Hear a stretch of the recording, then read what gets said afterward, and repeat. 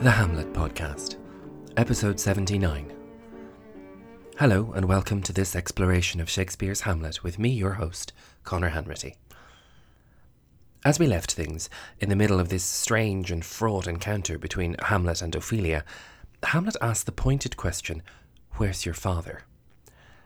As discussed last time, there's plenty of room here for the actor playing Hamlet to make clear that he's aware of being watched, and that he's aware of who's doing so.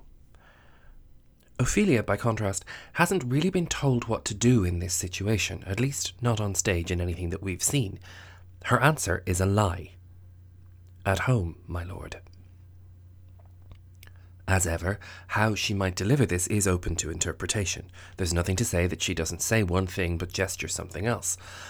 Or is she so at a loss as to how to respond to Hamlet's erratic behaviour that she tries to smooth things over so that hopefully this ugly scene might end sooner rather than later? Hamlet replies immediately, "Let the doors be shut upon him, that he may play the fool nowhere but in his own house. Farewell." Hamlet shouts that Polonius should be locked up at home and play the fool nowhere but here. Play acting and pretense, and more seriously, outright deception, are endemic in this story and this court, and Hamlet is starting to call it out. He reduces Polonius to the position of the court jester, or fool, which is all the smarter if he's aware that the king and this clown are within earshot. We don't get a response from either of the old men, but Ophelia is increasingly convinced that Hamlet has lost his mind. He has said farewell, and he's presumably making to leave, as she then says, "Oh, help him, you sweet heavens." He's so far gone in her eyes that only prayer can help him. Hamlet turns around, with even more invective for Ophelia, a frequent trait of his throughout the play. His false exits show each time that he's bubbling up with more things to say. "If thou dost marry, I'll give thee this plague for thy diary. Be thou as chaste as ice, as pure as snow, thou shalt not escape calumny. Get thee to a nunnery. Go, farewell. Or if thou wilt needs marry, marry a fool, for wise men know well enough what monsters you make of them. To a nunnery, go, and quickly too. Farewell."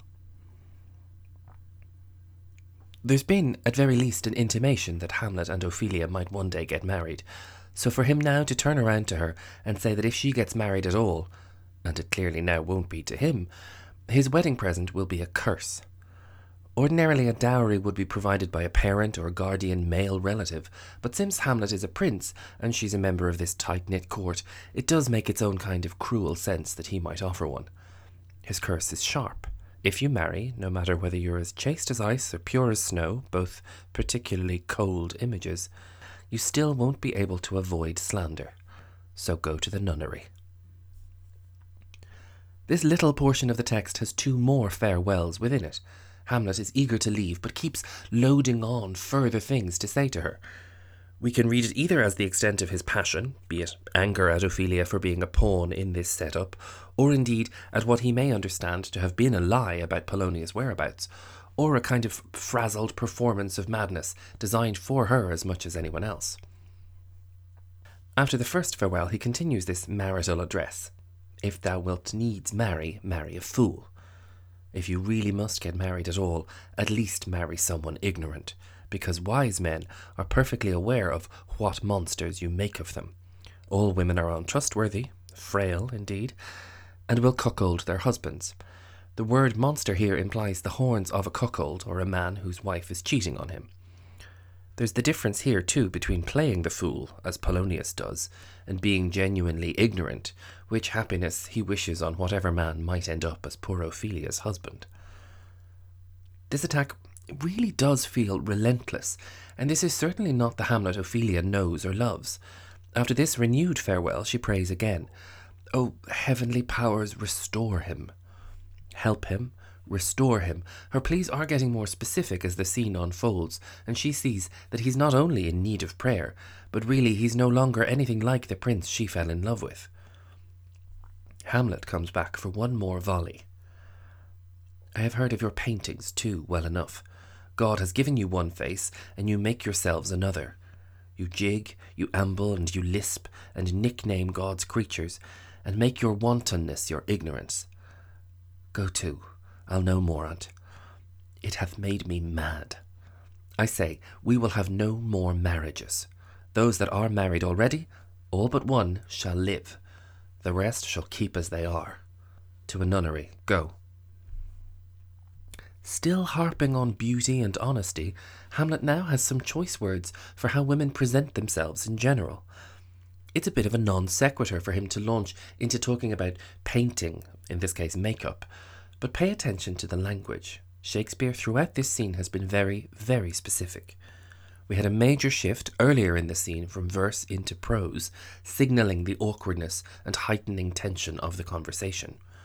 When Hamlet rejects the little package of love tokens that Ophelia tries to return to him, she switches into the prose that characterises the rest of their scene together. There's such a level of artificiality here. Hamlet is pretending to be mad, but perhaps genuinely angry, while Ophelia attempts to play cool and act naturally, while fully aware that her father and the king are eavesdropping. The prose, and its deliberately unrhythmic character, means that there's a freedom of delivery and a sort of general uncertainty to whatever might be said next.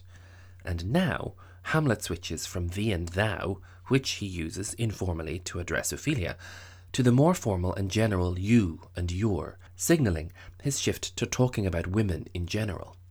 Ophelia is still included, but there's a lot of residual anger towards his mother here and presumably other women as well. There's Hamlet's general discomfort with all these ideas of beauty and honesty, and a particular spike of misogyny towards affected women. We've no express evidence that Ophelia is the kind of woman he's describing either.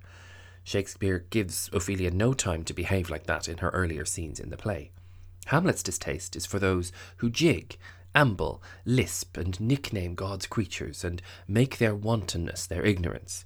In other words, women who move, walk, speak, or talk in a particularly affected manner, or who use their ignorance as an excuse for any kind of foolish behaviour.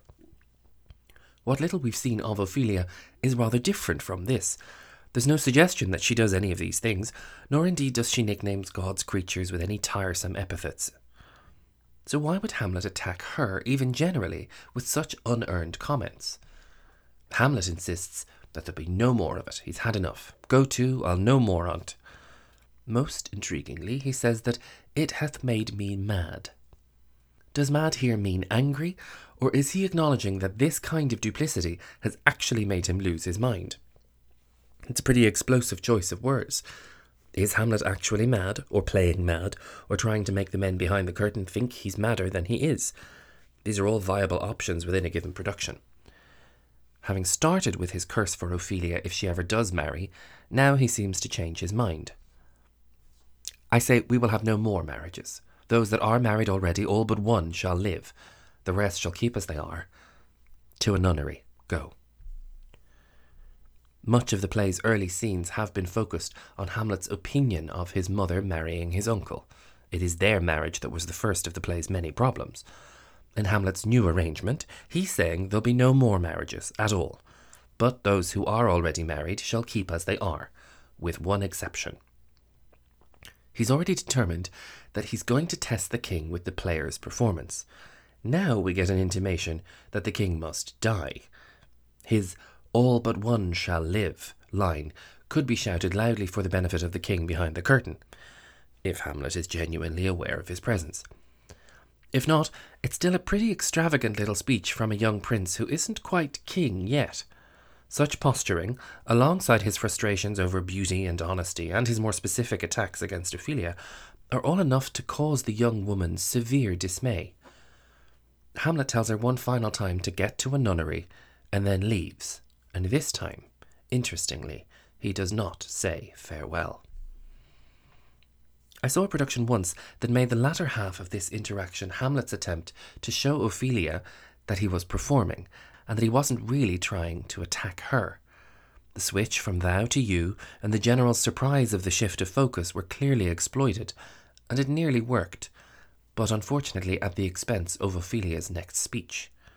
To hear what she's about to say, and indeed how the old men behind the curtain respond, be sure to tune in for our next episode. Until then, thanks as usual for listening, and do be sure to visit thehamletpodcast.com for a wealth of supplementary features, links to social media, and all of the podcast's previous episodes. I'll speak to you next week.